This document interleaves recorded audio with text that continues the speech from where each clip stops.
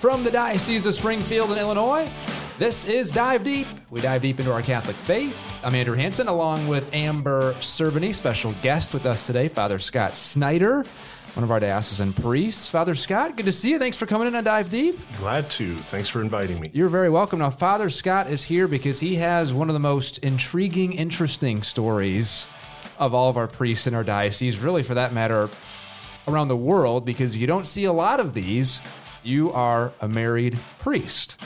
So the first thing I want to get into, we'll talk about your bio in a little bit, but you are pastor at Mother of Dolors in Vandalia and St. Joseph in Ramsey. So the first thing before we get into, again, the bio and get into your conversion to the Catholic Church, when you go up to people or people come up to you and say, I'm a married priest, are they like, whoa, are you sure? Like, what's people's reaction when you say that to people?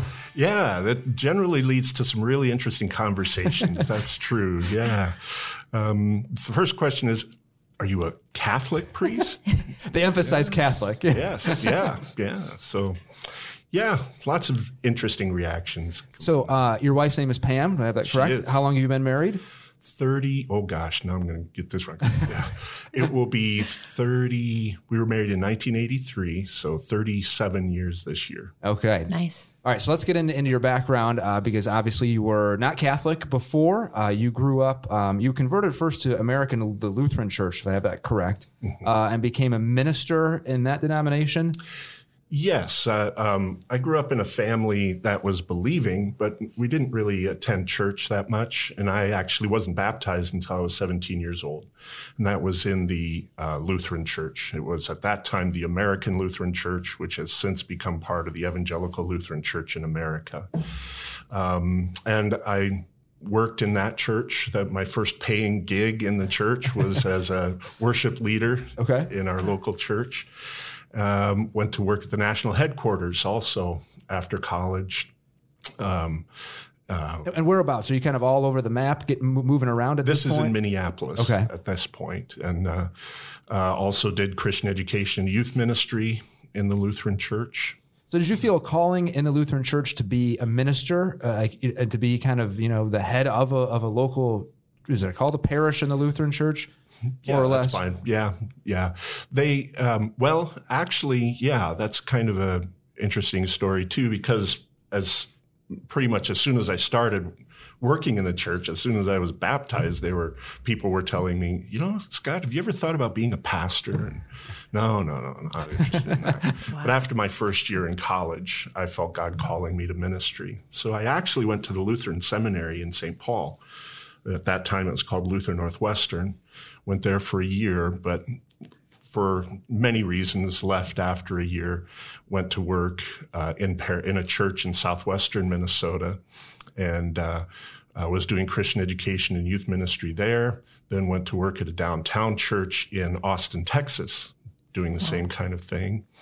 And it was at that point that I really started questioning kind of the Protestant project. I was seeing, theological things that were kind of troubling to me and kind of a drift. At that point, I wasn't able to really put it into words what it is.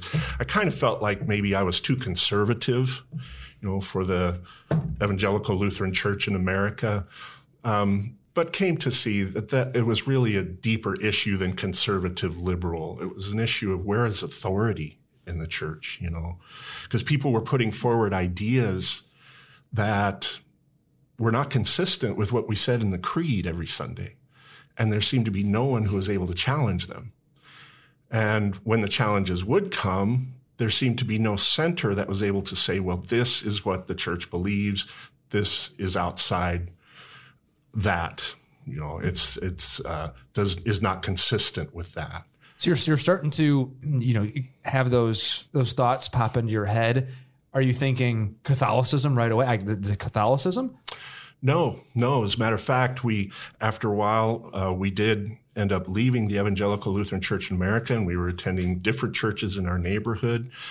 We attended a Pentecostal church for a while. Wonderful, wonderful people with very warm and alive faith. And But that wasn't for us. And we went to a Presbyterian parish in our neighborhood in Austin. And again, very warm and welcoming and evangelical, kind of a parish.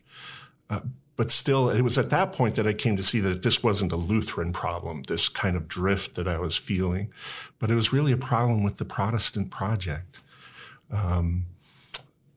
To kind of make a long story short, while we were in Austin, I was feeling God calling me back to ordained ministry. So we were attending a Presbyterian parish. I was not feeling comfortable with the PCUSA, the Presbyterian Church in the United States of America, which was the mainline Protestant Presbyterian denomination.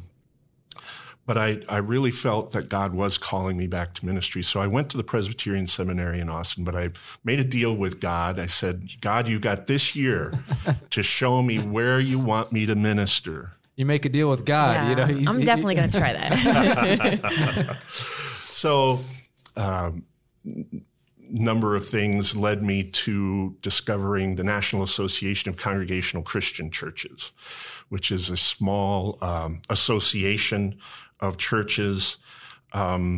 You're probably familiar with the United Church of Christ. Mm-hmm. That was formed in the early 1960s by the merger of the Evangelical and Reformed Church and the General Conference of Congregational Churches. They became the United Church of Christ. Well, there was a group of congregational churches that decided they didn't want to be part of this merger. And so they formed the National Association.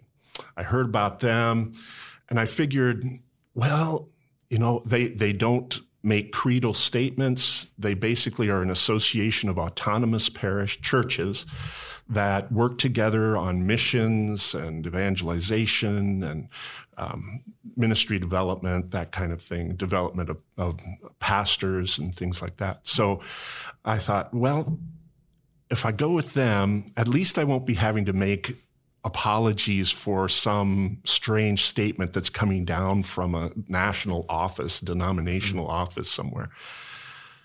But I quickly discovered that that is not God's intention for his church, that we be all these little independent, satellite offices, that are doing our own thing and only coming together sporadically. Would it be fair to say, as you're, I'll call it shopping around at this point, you're feeling this just emptiness or just not fulfillment every time you pop in a church, you're exploring a different denomination, there's just something there that just doesn't feel satisfying?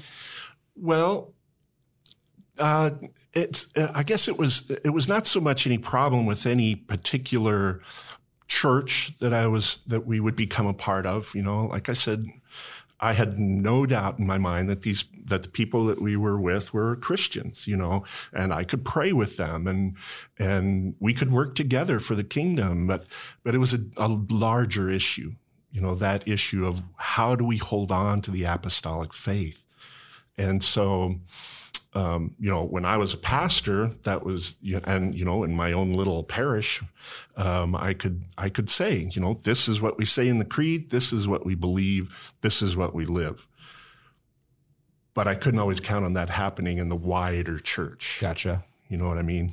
So as you're exploring here, now take us to how you found Catholicism and what went through your mind, and was there this then aha moment? Yeah. So through this whole process, I was looking at other options. My first church as a congregational minister was up on the Canadian border of Minnesota.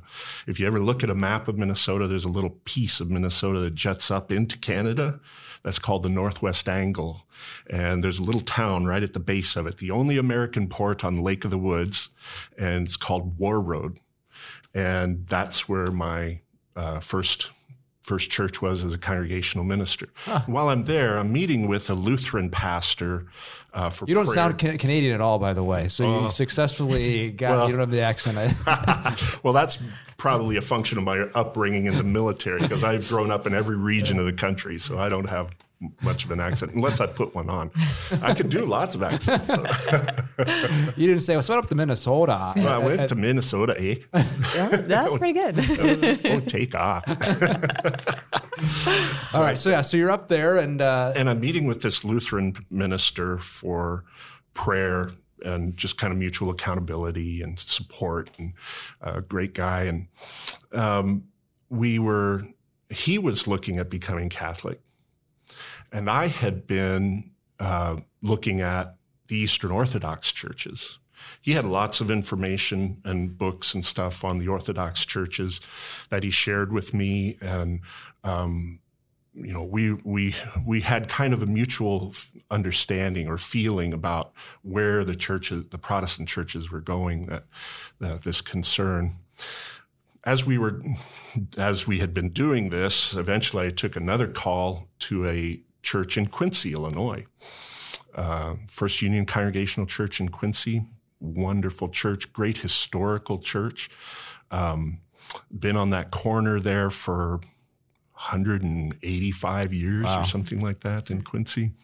And so I just kind of put all of that on the back burner as I went to this new church.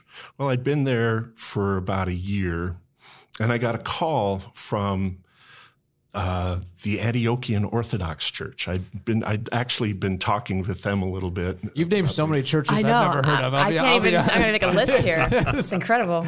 I want to ask you really quick before you. Do we need footnotes? Yeah. So, as you were going through this journey, your wife Pam, is she supportive? Is she also having doubts, or is she? What's that dynamic like? Every step of the way, we've gone together. Every thought that I've had about all of this, has been something that we've thought through together. And so did she start as Lutheran? Is that? Yes. Okay. She was born and raised Lutheran in the Lutheran Church in America. Add another name to the list, which the American Lutheran Church was kind of the Norwegian American church. The Lutheran Church in America is kind of the Swedish American church. And so they both came together to form the Evangelical Lutheran Church in America. Wow. You certainly know your history. Okay, so now you're in Quincy. Yes. What year is this, and then go from there? Oh my gosh, what year was this? This was about 2001 when we've been in Quincy for a year. The Antiochians call me up and say, Scott, we've had this conversation before, but we'd love to welcome you in. And I said, no, I'm kind of new in this new church that I'm serving. I really can't be messing around with this stuff. So I said goodbye to them, but that kind of put the thought back in my head again, about, is this really what God wants his church to be?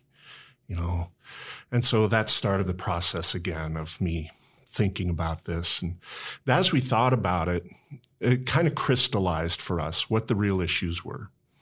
The real issue was, where is authority in the church? And we came to the conclusion that the reason that the Protestant churches couldn't hold on to and be centered on the apostolic faith was because they didn't have the apostolic office, which is the office of the bishops. That's what bishops do. Mm-hmm. That's their reason for existence, is to pass on the apostolic faith that they have received. And that's the gift that they're given. That's the spiritual gift that they're given, to be the channels of that apostolic faith for the church through every generation. So you guys, obviously, then the bell goes off of Catholicism, and so you have to go through the RCIA process, and what happened there with you and your wife? Yes, and actually for Pam too, she helped me see another aspect of this issue too, the issue of Christian unity.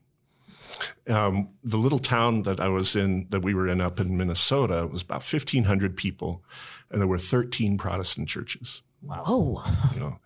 Two of those churches had developed from splits that came off of the church that I pastored up there. Wow. Fortunately, not while I was there, but so that raised the question for us, why is it so hard for the Protestant churches to stick together, to hang together? Because there are dozens of new denominations coming into existence every week, and dozens going out of existence every week. So where is the unity there? One of Jesus's prayers for his church was that we would be one. So why is that not happening? Well, it's because, just like with the question of authority, the Protestant churches don't have the apostolic office. also don't have the office of unity, which is the Pope. He is the visible sign of unity in the church. And so that's what made us then think maybe we need to become Catholic so that we could be in communion with that visible source of unity in the church. So as you're going through this process, so now you've made the decision that we're going to become Catholic. Is there anything in your head that says, but I also want to be a priest? I knew that it was a possibility from the beginning, but once we both determined that, this is the truth, this is what God wants his church to be, then we pretty much had to say, well, we got to be there then. Okay. So you became Catholic in 2003. Mm-hmm. And you're still living in Quincy at this time? Yes. So now take us through the thought process of the Holy Spirit putting in your mind, Scott, I'm calling you to be a priest. And then, of course, now going to Bishop Proctor, was it Bishop Lucas at the time? Bishop Lucas. Bishop Lucas. And then that conversation. Yeah. And what did you end up doing in the meantime? You go to Catholicism, like that left you jobless, right? Yeah, that was a tough time. And that time probably was harder on Pam than it was on me. But we determined that we needed to be in the Catholic Church. And so I talked to the elders of my church and told them, this is what we're doing. We're becoming Catholic. And I had to give them 3 months notice. And I thought, this is going to be the hardest 3 months of my life. But it turned out to be really a beautiful opportunity because I could, after the people had the time to get over their initial shock, they could come to me and say, Scott, why are you doing this? And I could tell them that it's not because I don't think that you are Christian. I know that there are many people in that church and in every church that I've ever been involved with that are a lot more holy than I am. But the thing is that all of the gifts that God wants to give to his church, all of the things that God wants his church to be, are present in the Catholic Church. So when you said that earlier, because that was a really powerful thing you just said there, your congregation at that time, did you think those thoughts started to go through their head and they maybe converted to Catholicism? No. Okay. No. And there's part of me that's really glad for that because I would have hated to have been the death of a historic church like First Union Congregational Church. And I would have hated to have brought discord to that church. I love those people. When we go back to Quincy, we still stay with people from our old church. So wonderful, wonderful people. So again, so you're in Quincy, so you're kind of making ends meet, you and Pam, and then all of a sudden I went to work at a grocery store in town. Assuming County Market? Yeah. Of course, you got to. Yeah. Really quick, my great-grandfather started County Market. Really? Yeah, that's right. The Neiman Foods. Yes, absolutely. Yep, so my grandmother is the daughter of obviously the great-grandfather who started County Market. It was Neiman Foods at the time, obviously transitioned to County Market. Yeah. You look like a Neiman now that I think about it. I got the red hair. Yeah, there's a lot of Neimans with in Quincy with red hair. Yeah, wonderful family over in Edwardsville, the Foppies. I don't know the Foppies. You don't know your own family, Andrew. I'm sorry. Yeah, pin it on me. That's my bad. Oh my gosh. All right. So you're working at County Market now. Some priest thoughts start popping in your head. Yeah, I was working at County Market, and then I went to work briefly for a fundraising company, and I was commuting to Detroit from Quincy every week. So that didn't last very long. But then I went to work actually as a pastoral associate in a parish on the north side of Chicago. And so I was doing Christian education, youth ministry, marriage preparation, RCIA, yay, RCIA, and lots of different ministries in St. Gregory the Great Parish on the north side of Chicago. And I was there for 8 years altogether. Wow. But a really cool thing happened while we were at St. Gregory the Great. we received a grant to develop our ministry team. And in addition to the monies that were given for developing programs in the parish, each member of the pastoral team got to have some money for their own personal development. So I got permission from my pastor, God bless him, to do the 30-day Ignatian Silent Retreat. And so I did that at the Jesuit Retreat Center in California, in the Bay Area. I can't remember. It's near Mountain View. Anyway, and that was the question I brought to my 30-day retreat. Should I pursue priesthood? Okay. And you finished the 30 days with the answer of yes. Yes. Okay. So came back, got with Bishop Lucas. So hold on. So you go to Pam. You go home and you say, Pam, I want to be a priest. And her reaction? Okay. Wow. Pretty much. She had been a minister's wife. So. Is she already a saint? Can we call her Saint Pam at this point? One thing I do know, she has nothing left on her purgatory chart, I tell you. I don't think we have a patron saint of wives of priests. So there's just throwing that out there. I'd have to look into that. Okay, so now you're in Chicago. So you come back to the Diocese of Springfield for a reason? Well, we felt like this is where God started our Catholic journey. And so this is where we need to see if this is where God wants us to be. And so you approached Bishop Lucas, and how'd that conversation go? He was immediately supportive. We began the process of receiving the necessary permissions from the Vatican. I had to have permission to begin studies. I had to have permission afterwards, after I completed my studies, for ordination also. And that was kind of fun too. The permission to begin studies, I started studies in 2008. And the permission came from the Congregation for the Doctrine of the Faith. Then I completed studies, and we waited for a little while after I completed my studies to get permission, and that had to be approved by Pope Benedict personally. So all the guys at seminary are saying, wow, Pope Benedict knows your name. That is pretty cool. Yeah, so. That's legit. So you were ordained, what year were you ordained? 2012. 2012, okay. So you've now been a priest for several years, of course. What's it like? The big grand question, what's it like being a married priest? It's been wonderful. It's been absolutely wonderful. And it's been, and I think probably in some ways it's been easier for Pam. I hate to speak for Pam, but in some ways it's probably been easier for Pam because in Protestant churches, there are a lot of expectations that come with the minister's wife. Not so much as anymore as it used to be, but, if you were the minister's wife, you played the organ and led the Sunday school and the women's organization, and there's all these expectations of you. But nobody knows what to do with Pam now. She's just praying for everyone, which is probably more important. Yeah. Now, of course, Father Scott, the issue of married priest celibacy. This is something, it's actually the 12th century. So pretty prior to the 12th century, priests were allowed to be married. And the big thing that I think people forget is this is a discipline. This is a church discipline. Therefore, it is not church doctrine. Thereby, obviously, Father Scott can be married.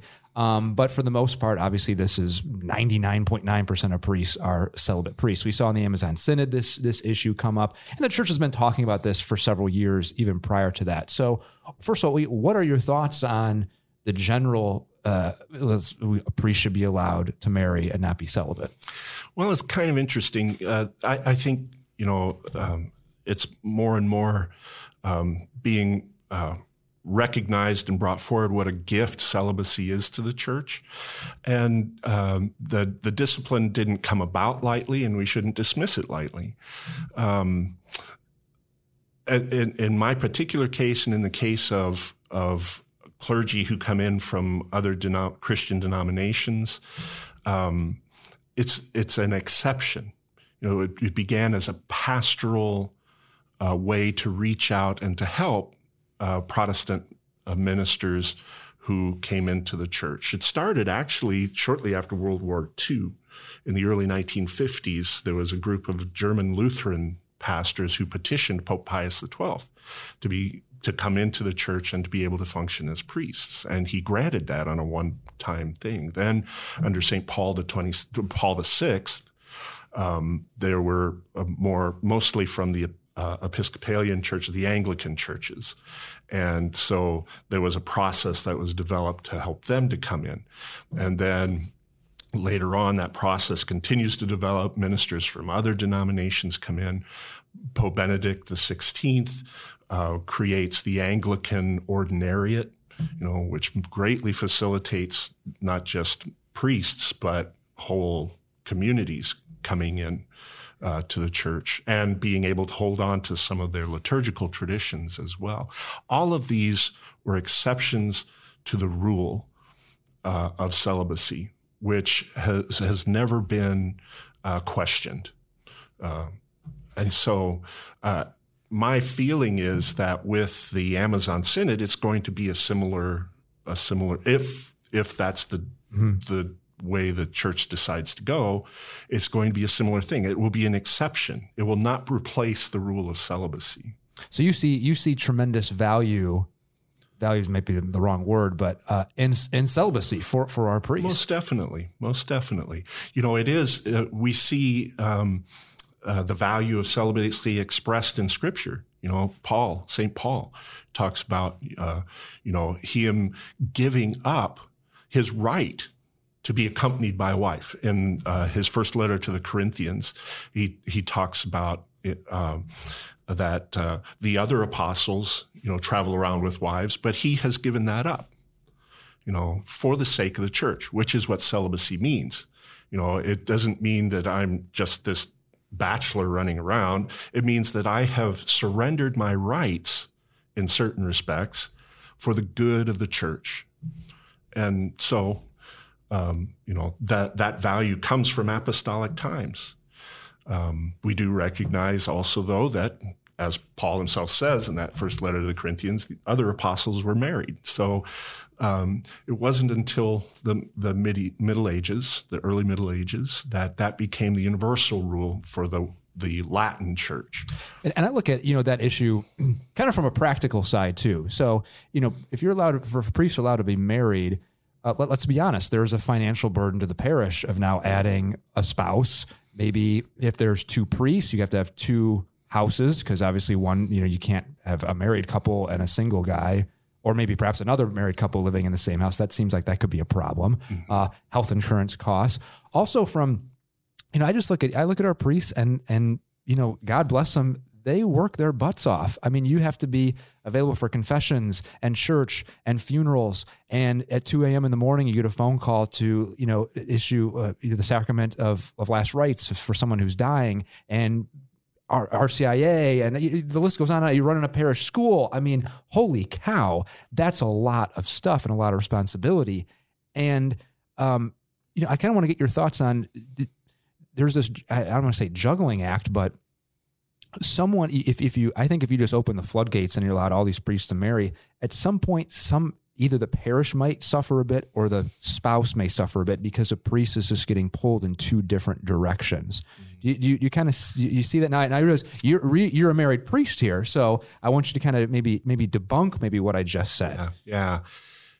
I guess I think that is the weakest argument for celibacy, because no priest has the strength to do this job on his own.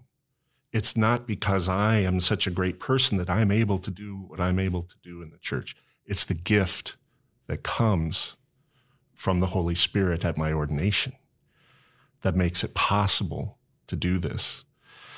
And, the other thing, something that I think about too is, we talk about the spiritual fatherhood of the priest. Well,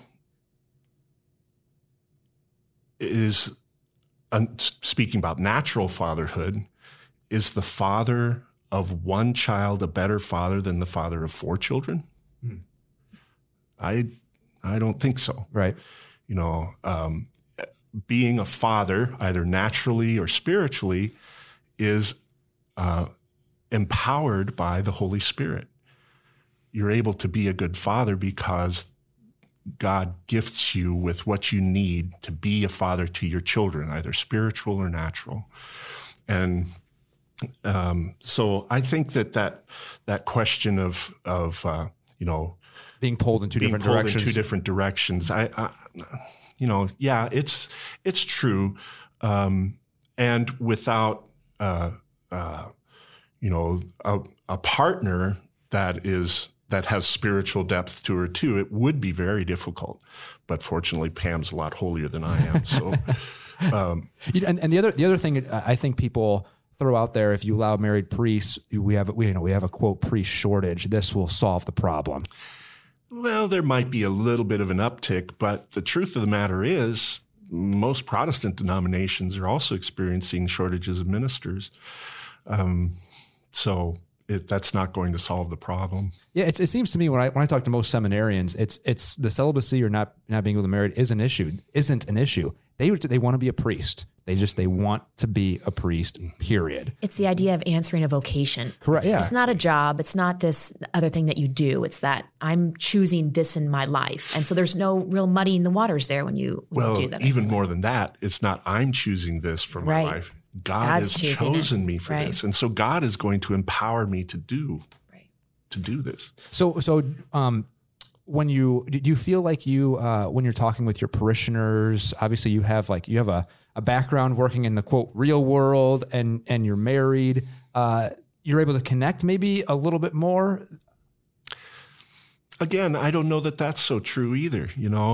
I think it's probably a good thing that in many ways, at least, that most guys are coming to begin their formation in the priesthood at a little bit later age. Not as old as me, but most guys today do have a little bit more life experience than maybe they did in the past. So, and hopefully they have some dating experience too. That's good for a young man. That's good for clarifying their vocation. I think what you just said is important, that, kind of to your point, Amber, all of our priests have gifts and life experiences that, we shouldn't get caught up necessarily in, he worked in the real world, so I connect, or Father Scott was married, is married, I can connect with him, or, he did this. So it's, you all have your different gifts, just like individually, we all have our different life experiences. So we shouldn't get caught up in the, what a person's background is and how I can connect with them. Yeah. The greatest gift that your priest is going to give to you when you come to him with an issue in life is not his experience of it, but what God has to say about it. Mm. It's the spiritual, what am I trying to say? Spiritual blessing. Yeah. It's to help you to see these things from the perspective of God and the richness of our tradition. Not just, I've gone through that so I can commiserate with you. No, we have the wisdom of ages here. Mm-hmm. We have the gift of the Holy Spirit, that when we pray, he's going to do something about this problem. And as a priest, I can bring that to you in whatever my experiences are in life.